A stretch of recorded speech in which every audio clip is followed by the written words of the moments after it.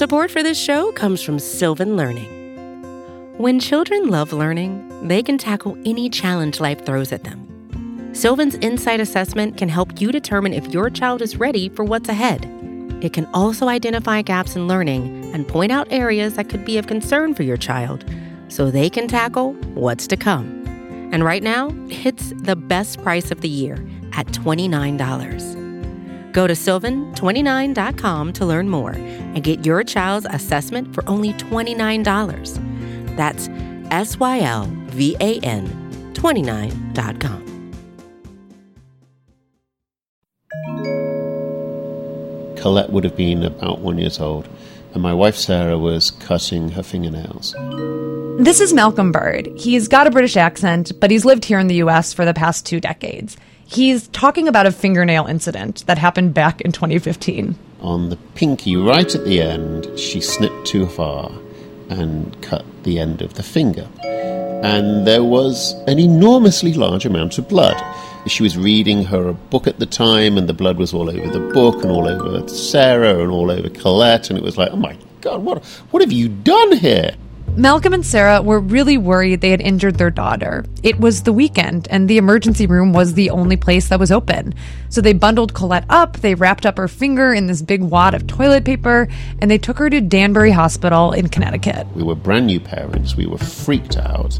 This is the first time that anything bad had happened. They got triaged, they saw a doctor. And he goes, yeah, no, it's fine. And he explains that the end of your fingers is full of capillaries. So if you cut the end of your finger, it bleeds exponentially more than if you just cut yourself anywhere else. The doctor gave Colette a Band-Aid and sent the family right on home. The Band-Aid actually fell off a little bit afterwards, but Malcolm was completely happy with this visit. The doctor was helpful and nice. Colette, thank goodness, was okay. It really felt like it was an all's well that ends well situation. Except it did not end there. Yeah, so we got the bill here for $629. $629 for a Band-Aid. And the hospital, it totally stood by this bill. Welcome to The Impact, a new show on the Vox Media Podcast Network about how policy affects real lives. I am your host, Sarah Cliff, and I have been dying to make this series because I think too often policies are treated as these kind of theoretical white paper ideas. But they're not. They have actual impacts and shape the real world that we all live in. This season, we are focusing on my favorite type of policy, healthcare, on the federal, local, even hospital level. And we're going to look at what health policy means for real people across the United States. I wanted to start this season, this entire series, with the story of Malcolm's astronomically expensive Band-Aid because it really shows what I think is the key problem in American healthcare right now. We don't regulate our healthcare prices. In this episode, we will talk about what that means. We will hear from an emergency room doctor who thinks our high prices make total sense, an economist who strongly disagrees, and a grad student who is stuck paying an emergency bill that is even bigger than Malcolm's. But let's start with the basics. What does price regulation even mean? To explain, I am bringing in some of my favorite colleagues here at Vox. Hey. Hello. This is Dylan Scott. He is an awesome healthcare reporter, and we are going to pretend right now that Dylan is the administrator of a hospital in a country that is near and dear to my heart, Canada. Yeah, and I think I've been thinking about it for a while. I think I want to be from Montreal if we're going to do this. Okay, cool. So Dylan runs this Montreal hospital. I am the Canadian government in this situation. So I am paying the bills for all the patients who show up at Dylan's hospital. I kind of just get to tell Dylan how much I'm going to pay for a Band-Aid or an X-ray or a doctor's visit. It goes something like this. So I think a doctor's visit at your hospital should be about $30. Well, on the other hand, our doctors all went to medical school. They have really big student loans. We have to pay our nurses. We have all of this equipment. Yeah. This is fine, but we have $30 to pay you for each doctor visit. But we really need $90 in order to make, our bank accounts work and everything. I think we need $90. So, Dylan, I hate to break it to you, but I literally insure all of your patients, and $30 is what we've got. If you don't accept that, you're not going to have any patients at your Empty Montreal Hospital. You're telling me that it's either $30 or $0? Yes. Well, then I guess we have no choice but to make the $30 work. All right, good. Good luck at your hospital. So obviously the conversation is not quite that simple, but this is basically how healthcare pricing works in a lot of countries around the world. The government sets the prices, and if the hospitals want to have any patients at all, they have to accept the government prices. Can I be America? USA! USA! Yes, for the sake of this exercise, Matt Yglesias, who co-hosts The Weeds with me, is going to be an American hospital administrator. And I'm not playing the U.S. government this time. I am just Sarah Schmera from my small little insurance company. I don't cover everyone. I cover some small portion of the United States population. So where's your hospital? My hospital is in the great American city of Toledo. Okay, so we're in Toledo. Matt's the American hospital administrator. How much do you want to visit with the doctor at your hospital to cost, Matt? $90. Freedom. USA. No. That is way too high. Like, seems like a lot of waste is going on in your hospital. We want to pay you guys $30. Nah, I don't think so. 40? Look, I'm talking to this other insurance company, Ezra Klein Co., and they seem pretty okay with covering the 90. So, I'm just gonna see their patients. $50? But, maybe you don't want any clients. The fact is, if you want to cover people in Toledo, they're going to want to come to my hospital, and I want $90. Okay, fine. We'll pay you $90. You'll stay in our network? Woo! Freedom! This is also very simplified, but it shows why the prices in the United States are higher for everything. The average doctor's visit in Canada, where I grew up, it really is about $30 compared to $90 in the US. Even though American doctors charge a lot more, there's not really evidence they're making us any healthier. There is this one report I just love from the International Federation of Health Plans.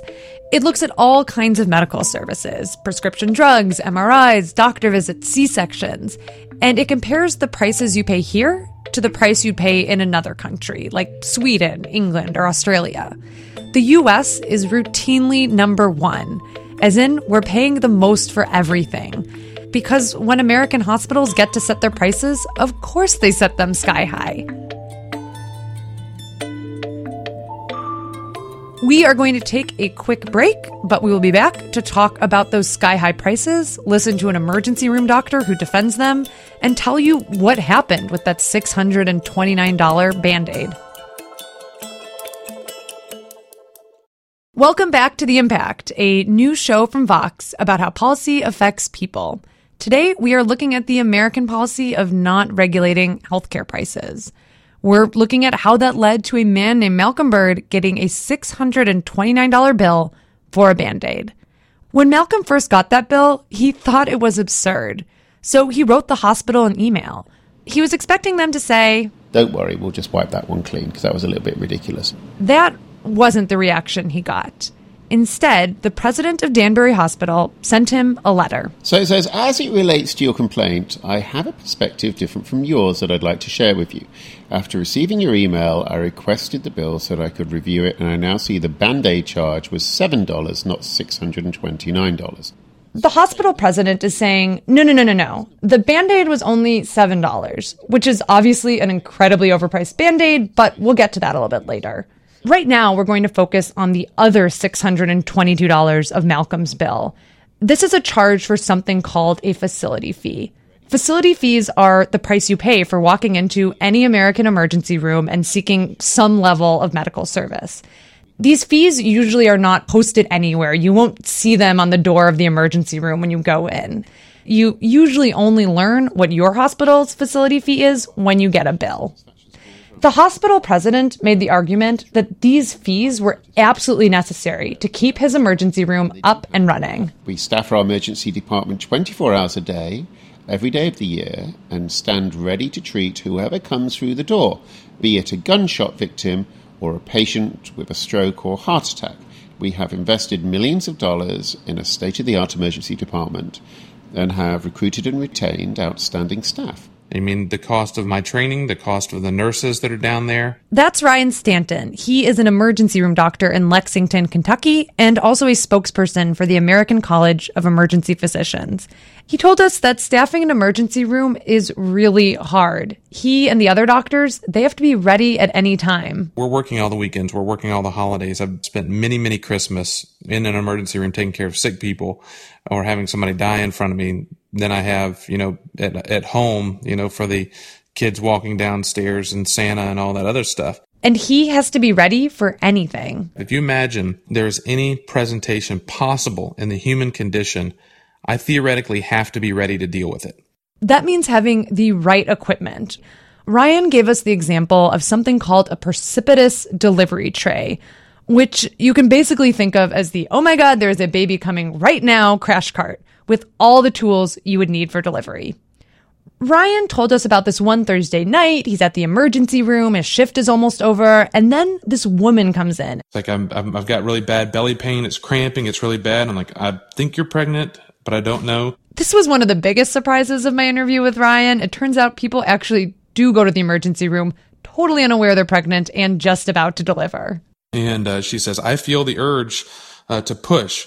And then she just did a little, just a little sound just like that. And this baby shoots out onto the bed. The baby wasn't breathing, but luckily the emergency room, it had one of those special delivery trays. That's when you need that stuff. It's not when I can't call and say, hey, I need a precipitous delivery tray. If you can get that down here in the next 14 seconds, that would be awesome. Ryan says that this is where facility fees come from. All that special equipment you have to have hanging around. Most ERs have a room of trays, and some of them may not be open for decades. But when they do, then you have to have them. There's a lot of cost associated with that. Malcolm might be going in for a bleeding pinky, but someone else is coming in with a baby that will die if the right equipment isn't there at the right time. That, according to Ryan, is why emergency room charges are so high. And to a certain extent, Malcolm gets that. In the United Kingdom, where he used to live, he says the cost of going to the emergency room is way lower, but the experience is totally different. We only have 4 doctors on duty, and even if you've got a gunshot wound, it's going to take 30 minutes to see you because we don't have the manpower. Whereas in America, the hospitals are full of doctors. They're full of fancy machines that go bing, but you have to pay for it, and you pay an enormously large amount of money for it. Malcolm and Ryan, they both kind of saw American healthcare like this trade-off. In the United States, you can have all the resources in the world and pay really high prices, or in other countries, you have a lot lower prices, but really limited resources. Except it is not quite that simple. I think the charge part's worth digging into in some detail. This is Zach Cooper. He's a health economist at Yale who is obsessed with emergency bills. We actually reached out to him after he wrote this great paper about surprise fees that people pay in the emergency room. He put it to us this way. In most parts of our economy, prices are set through supply and demand. Like, you can't just sort of name some crazy price, because if you do, nobody will buy it. So it's this sort of competitive process, this sort of negotiation that generates prices. But in the American healthcare system, charges are just sort of made up. We don't shop for healthcare like we shop for other things. Often we have no choice when we go into the emergency room, so we're going to pay whatever the fee is. And Zach, he doesn't have a lot of patience for this argument that high facility fees are just the cost of keeping an emergency room open. It's like saying, I'm going to make up a price, and if only you just paid me that made up price, I'd be happy. To give you a really concrete example, let's set aside the facility fee for a moment. Let's go back to the actual price of the Band-Aid in Malcolm's bill. The hospital charged $7 for one Band-Aid. This seemed super high to me, so I decided to walk over to the CVS. It's just about 2 blocks from our office in downtown DC, right in Farragut Square, to see how much Band-Aids cost there. Okay, so they have a unit price, which is great. We have 8-cent Band-Aids. Those are seem to be our cheapest. Here, 96-cent Band-Aids. So these are the Max Flex fabric Band-Aids. They're antibacterial. They are flexible materials that move with you. Oh, God, look at these freaking cartoon dogs. You could get 2 boxes for the price of that one Band-Aid. End of story. I now have an awesome box of 20 Snoopy Band-Aids on my desk. They are great, and they only set me back $5.07, including tax. A box with 20 of Malcolm's hospital Band-Aids, which have no cartoons at all, that box would have cost me $140. So why are Malcolm's Band-Aids so expensive? A lot of hospitals, like in the 70s, they basically like made a list of things and came up with some number that made sense then. And it was in a book, and then some guy adjusts it for inflation. Some hospitals came up with these numbers decades ago. Some came up with them in the last few years. But in either case, these prices just aren't connected to reality. And when it comes to something like a facility fee, we're not talking about $7. We're talking about hundreds or even thousands of dollars. I'm Erica Siegel. I'm a researcher at UC San Francisco. About a year ago, Erica got into a pretty bad bike accident. I was in San Francisco biking around, and someone in an Uber flung their door open. It hit me. I flew off my bike. I got hurt. And I had my wedding ring on, which sort of smashed my finger. The police officer at the scene told her she should go to the emergency room, and she did. It turns out her finger was just bruised. She saw the doctor briefly, she got a splint and a tetanus shot, and then she was discharged. So I get home, time goes on, blah, blah, blah. And about 6 weeks later, I get a bill in the mail that is $4,600. $4,658 to be exact. Most of that was her facility fee, $3,170. What on earth could possibly have cost them $3,170? I was so shocked. Like Malcolm, Erica reached out to the hospital, by phone this time. And the guy on the phone said, well, that information is designated by people who have degrees in medical billing. Do you have a degree in medical billing? And I was like, well, you got me there. I sure don't. A few weeks ago, we reached out to listeners of my other podcast, The Weeds, for stories about emergency room bills. We got dozens of responses, and the facility fees were all over the place. So there's a general classification emergency room cost, which is $533. $1,543. $1,889 for me sitting there in the room. The $751 was just the emergency room fee. No other line items on the bill besides that. Some fees were in the hundreds, some were in the thousands.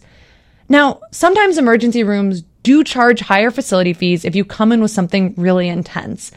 And the people we heard from, they lived in really different markets: North Carolina, Connecticut, California, and Ohio.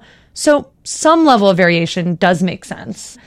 But facility fees are also like any other American healthcare price. Hospitals can bill whatever they want. Insurance companies try to negotiate the price down, but they don't really have the kind of bargaining power that a government body would. In Erica's case, the $3,000 plus facility fee was what the insurance paid after negotiation, and she was still left with a bill that was really high. It ended up on my end costing $900. Erica's a grad student. That is not a trivial amount of money for her. She plans to pay the bill, but she hasn't yet. Who can pay that? I mean, who's just like, no big deal, The bill made Erica rethink her approach to getting treatment. Every healthcare decision I make, I'm like, well, maybe, this is going to cost me $1,500, and maybe I don't have that this month. So do I have to go to the doctor?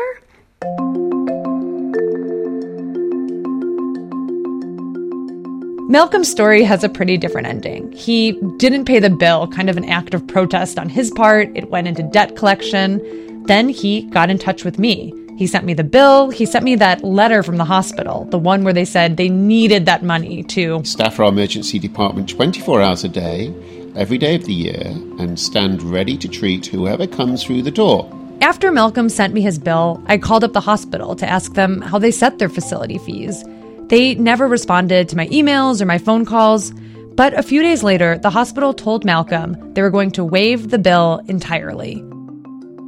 The emergency room stayed open, the lights stayed on, even without Malcolm's facility fee. In the United States, medical bills are a leading cause of bankruptcy.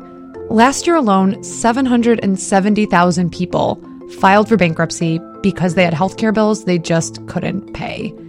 People like Erica now think twice about going to get healthcare because they're scared of the costs.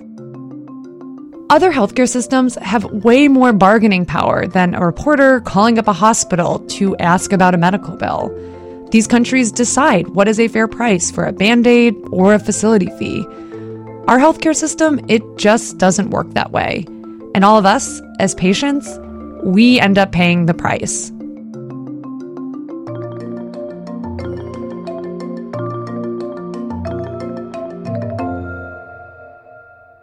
Thank you so much for listening to the first episode of The Impact. Before we let you go, we need your help.